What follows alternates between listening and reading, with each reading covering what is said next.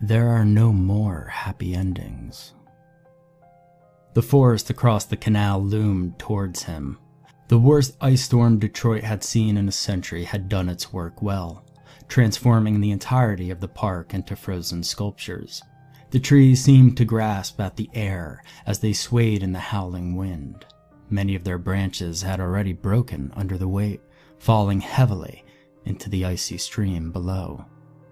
He eyed the forest, standing on the other side of the worn stone bridge, hands buried in his pockets. He'd seen the bridge before in pictures, and its utter mundaneness came as something of a surprise. The stones embedded in the concrete were ancient, stripped of the snow that had recently covered them by the wind.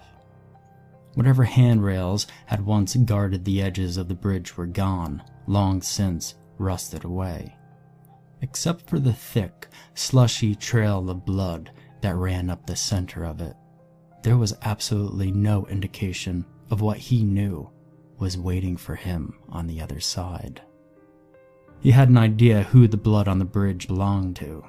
Lucille Gale had been the last of 7 young adults who have disappeared in a month. The first 6 had been found already, their bodies discovered in various locations along the bank of the Detroit River. The first of them had his skin completely removed, expertly flayed off.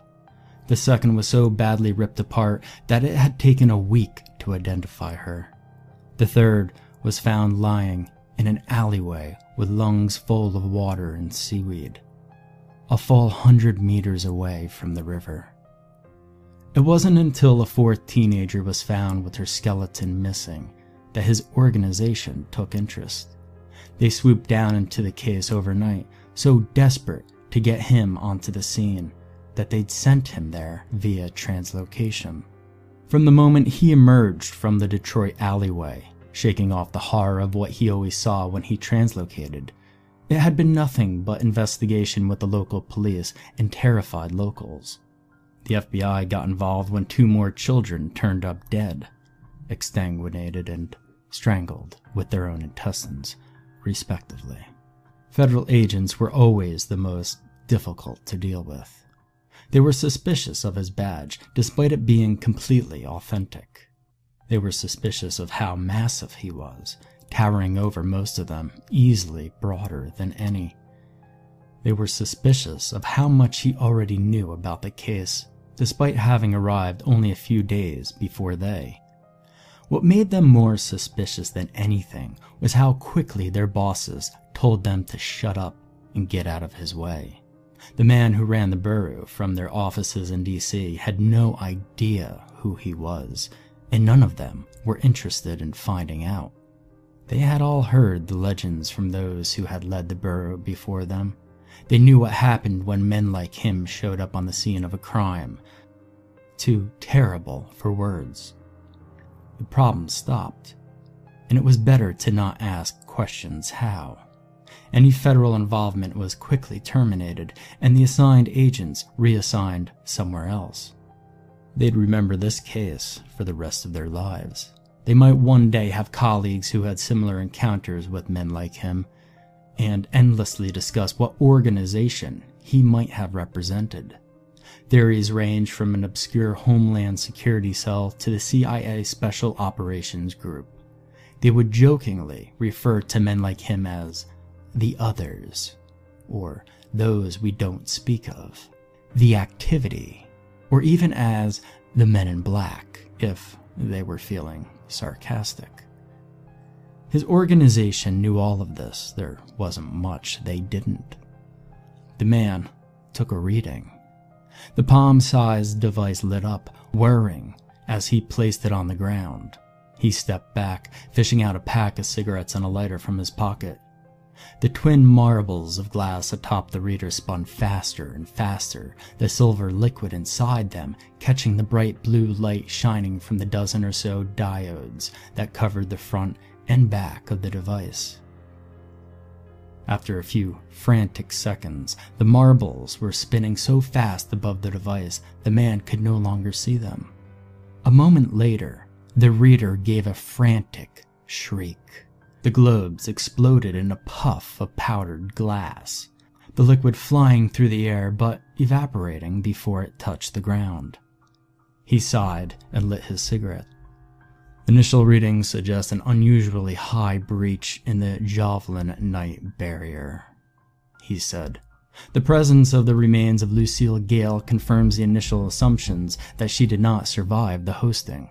Extreme weather patterns indicate the presence of a midnight-level event occurring within the confines of the breach. He put his cigarette to his lips again. The cherry flared brightly, a tiny speck of light burning defiantly in the darkness. The FBI and the police might not have a clue what the missing teens had in common, but he had known it the moment he had visited the morgue and seen their tortured bodies. Each of them was psychic, very, very psychic, and Lucille Gale most of all. He doubted that any of them were fully aware of it. Perhaps they had experienced vivid dreams that later came true, or had wondered whether or not they were at fault for the power outages that followed their every outburst. If left to themselves, they would have grown exponentially more powerful, most likely to the point where they would have been targeted and killed by his organization. There were very few like them that managed to make it into adulthood, and none of them managed to die of old age. Even at their nascent stage, however, they possessed more than enough raw ability to be of use to something on the other side. Something was trying desperately to come through, something that had no place, even in a nightmare. The other 6 teens had proven unsuitable as doorways, but judging from the cataclysmic storm that had engulfed half the county, the man guessed that Lucille Gale would prove more than adequate. He felt the smoke burn a trail down his lungs as he considered his next words. "I still plan on crossing," he said.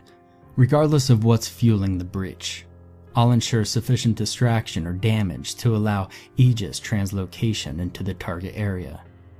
Upon loss of communication, I stand by my original recommendation of an immediate kinetic on my last known position." He paused. "Not that you ever listened to what I have to say." His answer was the howling wind, and a voice that spoke directly into his mind. He would have smiled at the response if smiling were something he was capable of. Instead, he drew Javelin's gun from its holster on his side, the massive revolver fitting snugly into his equally massive hands. He squeezed the rubberized grip, fingers caressing the raised knotwork that adorned the barrel. The man took one last drag on a cigarette, flicking it away as he strode purposely onto the bridge, careful to keep his steps within the trail of Lucille Gale's remains. Normally, crossing over required a tremendous amount of concentration and no small amount of luck. His repelling tattoos would burn so bad they'd singe his skin, and the tiny nodes lining the center of his brain would overload with static. Wearing an Aegis made it a bit easier, but even the best protection his organization could offer didn't keep out the visions. He'd been there when Javelin had died, and it was that memory that was returned to violent life every time he translocated. This time, there were no visions, no screaming ghosts from decades past. He simply stepped out of here and into nowhere, the symbols that were carved into his flesh flaring briefly beneath his heavy clothing. The ease of the translocation confirmed his worst fears. It took a lot of power to rend such a huge hole in reality. Whatever caused this had been very old and very, very angry. For the first time, he wondered bemusedly if he'd been right to turn down assignment to an Aegis unit. Regardless, he was relieved to see that the trail of human remains provided him a clear path through what was otherwise a land of absolute madness. Whatever thing had nestled and birthed itself in the middle of Lucille Gale had not been kind to her. The thick, black-red smear on the ground led deep into the forest, which now towered thousands of feet up into the air. He thought he caught a glimpse of something massive above him, moving in the black clouds, its barbed coils swaying lazily from the sky. The frost-covered branches of the trees were all screaming with the woman's voice, weeping and sobbing, crying for a mother and a father and the safety of home. He assumed the voice was Lucille's. He started off down the trail, booted feet splashing noisily in gristle that seemed to grow deeper as he walked. Around him, the world shifted and rearranged itself at random. The trees exploded, sending ice shards the size of buildings crashing down around him. Something massive fell out of the sky, its leathered wings curling around its dead form, crashing to the earth behind a distant mountain range that abruptly forced itself out of the frozen earth. The wind intensified, and on it he could hear a name being whispered over and over again. He didn't recognize the name. He wondered if it was his. The further he went along the trail, the more twisted reality became. He wondered how deep into the forest he was actually going in, the real world.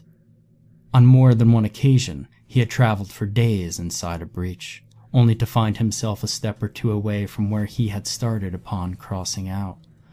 Time and distance could have very little meaning in the veiled world.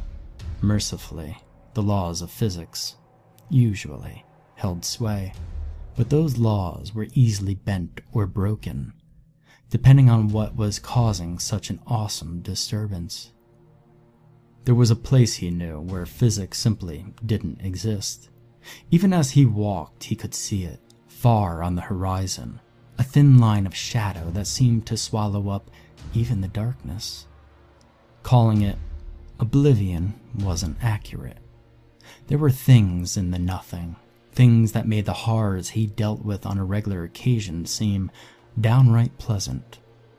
He'd been to the edge before, watching reality and unreality disappear into the howling claws of whatever waited for men and demons on the other side of existence. Men, smarter than he surmised, that whatever it was had no power to enter or affect the world he sought to protect. He supposed this was true. It was hungry, and would have long since devoured the third dimension had it been capable. The ground beneath his feet shook, and he suddenly found himself standing in a clearing. The storm-racked sky was gone, replaced with a peaceful canvas devoid of any light save of that of a full moon. The wind stopped abruptly. Snowflakes fell slowly through the air like the inside of a tumbling snow globe. A vast clearing spread out before him, the smeared remains of an overly ambitious psychic, a vivid splash of red on the virgin snow. There was a child in the clearing at the end of the trail. The boy was sobbing, his knees drawn up to his chest. The man approached him slowly. He tentatively took a step off the pathway and into the snow. His feet sunk into reassuring solid ground. The man began circling the boy, trudging through the snow that came up to his shins. "Go away," the boy sniffled, burying his face in his arms. "Go away. I just want to be left alone." The man didn't say anything. It was better to not talk to them if you could avoid it. They played the game for eons. Any word you spoke could be used against you.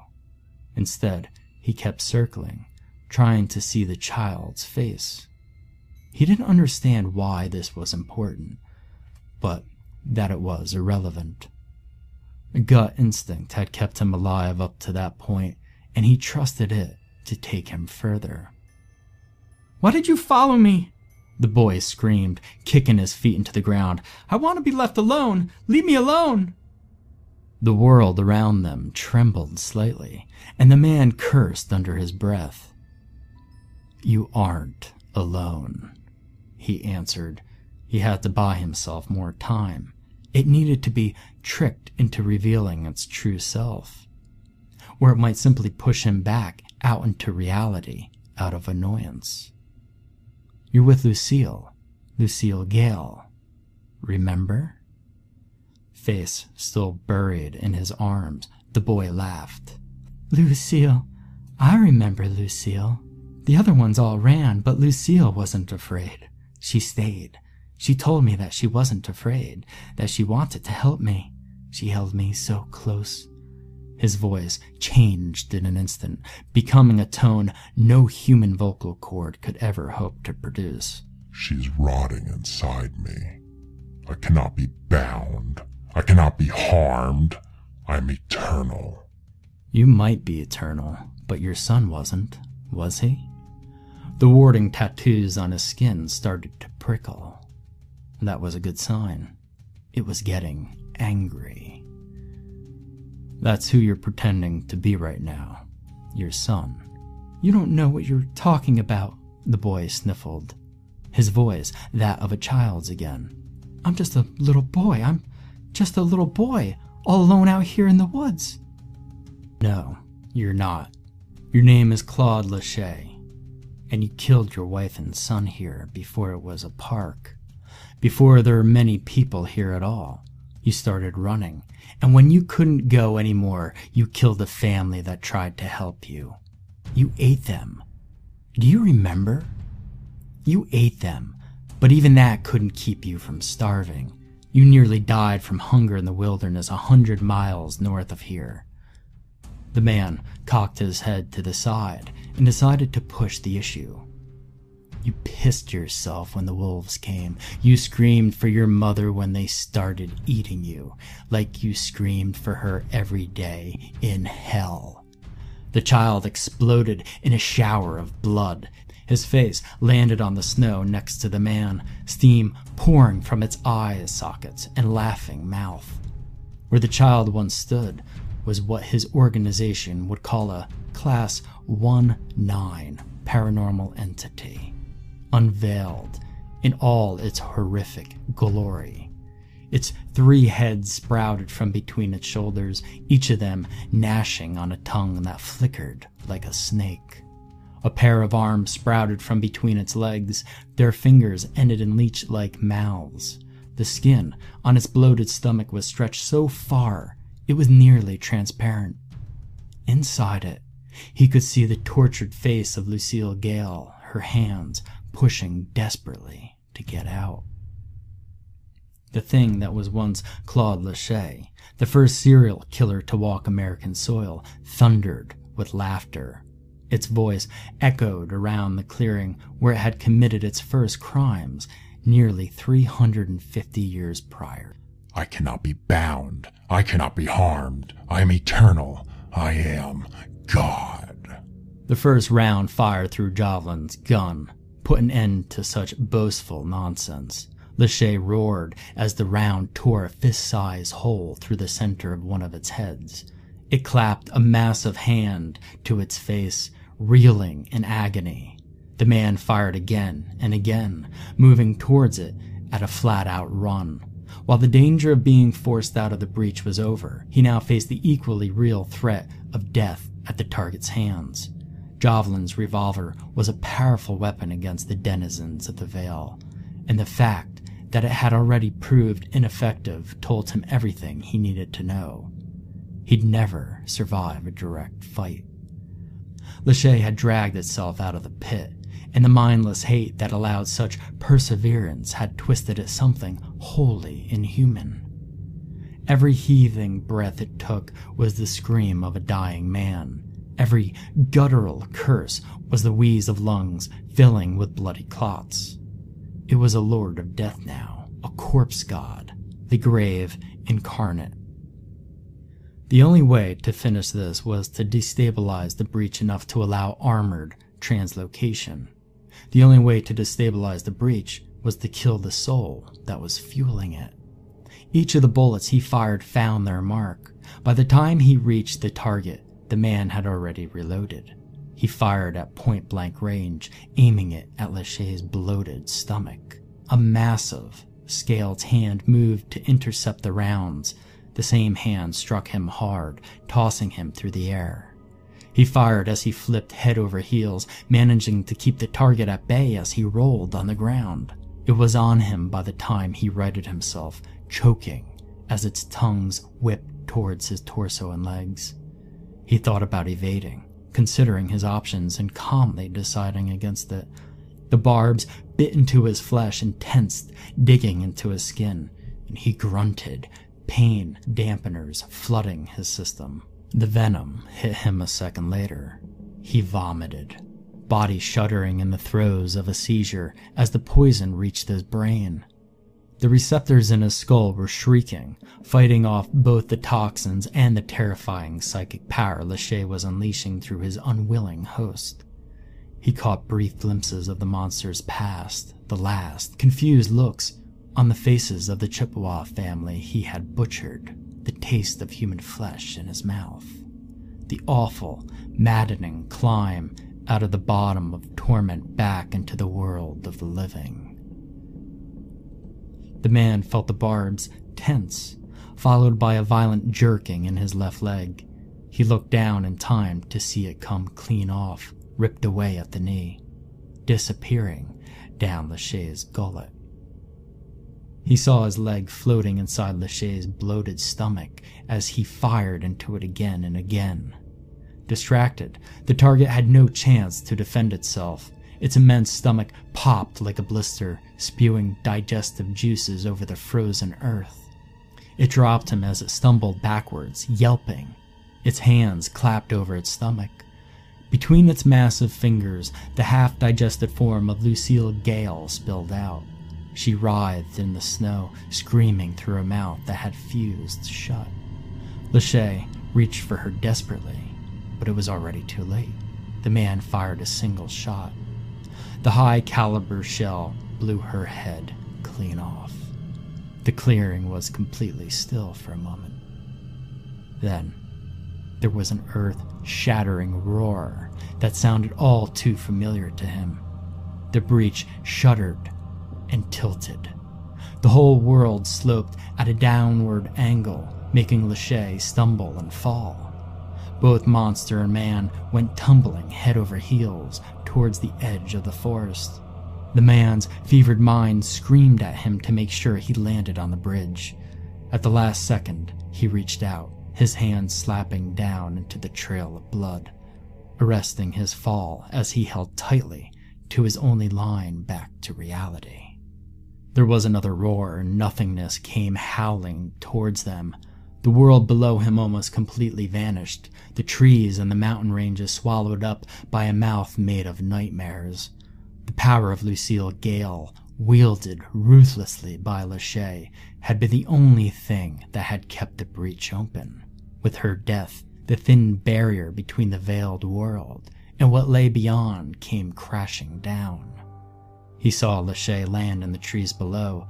The monster leapt back into the clearing, scrambling to find purchase in the snow. The man calmly fired his remaining rounds into the target, watching as each bullet hit home. With one last howl, the monster lost its grip and fell down into the darkness. The man didn't have any time to feel satisfied. The breach was collapsing, shaking apart at the seams. Like a rising tide, the void came up to greet him, laughing and screaming. He could make up indistinct shapes as it came on, shapes that reminded him of Jovelyn.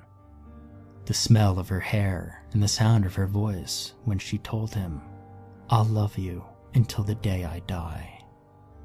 And the look on her face when she fell, when she let go. Let go! Let go! Let go and fall! Agent Hauser? The man looked up into the glowing blue eyes. The Aegis was only a few feet above him, standing with its steel feet planted firmly in the bridge. The dying light of the breach cast strange shadows over its black armor and menacing weapon arrays. It reached out to him, its fingers strangely slender for such a massive construct.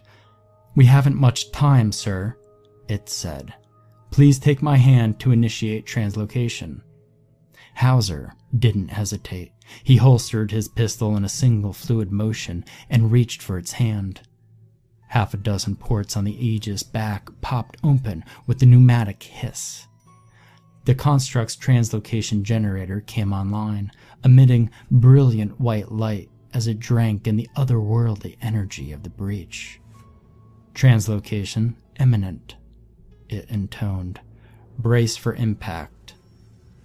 Hauser looked down. Nothingness looked back at him, smiling, reaching. "Brace for impact, brace for impact, brace." He hit the snow ground so hard it drove the air out of its lungs. He gasped, rolling onto his side. The wind that had been howling moments before seemed to calm by the moment. Soon it had disappeared entirely. The snow it had been driving left to tumble lazily to the earth. The entire world seemed to have become still and silent. His eyes were drawn to the cigarette he had flicked away before entering the breach. It was inches away from him, still burning. He had been gone only seconds in the real world. He reached for it with a trembling hand, the cherry flaring brightly as he inhaled.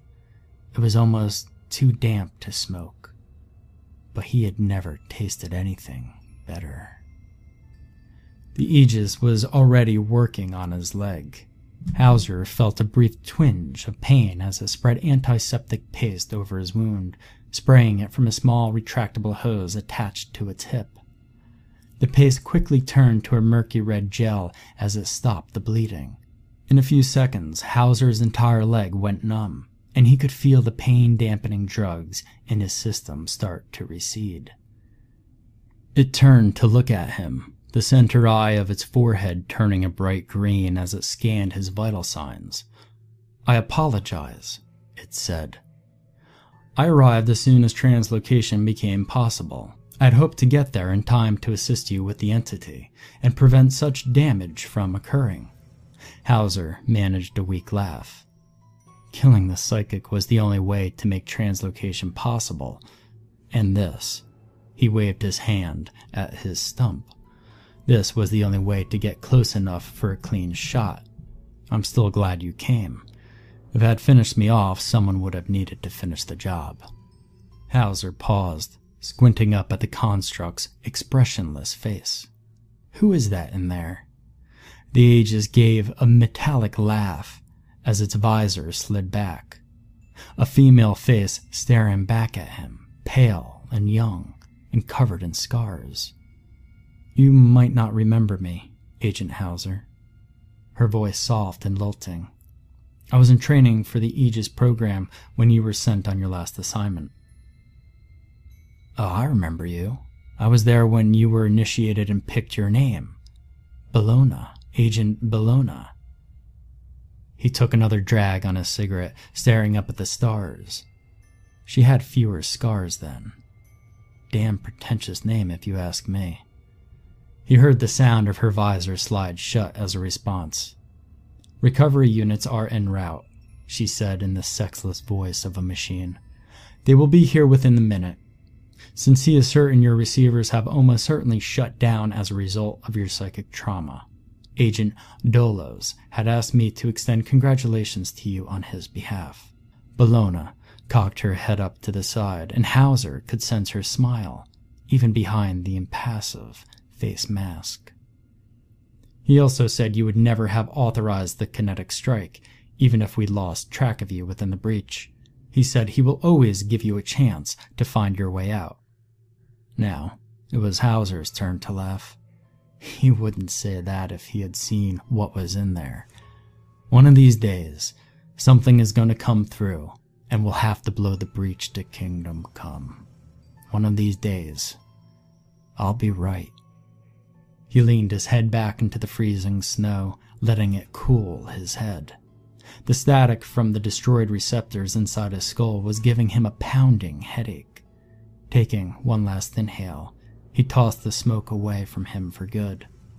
It landed solidly on the grisly path Hauser had taken into nothingness.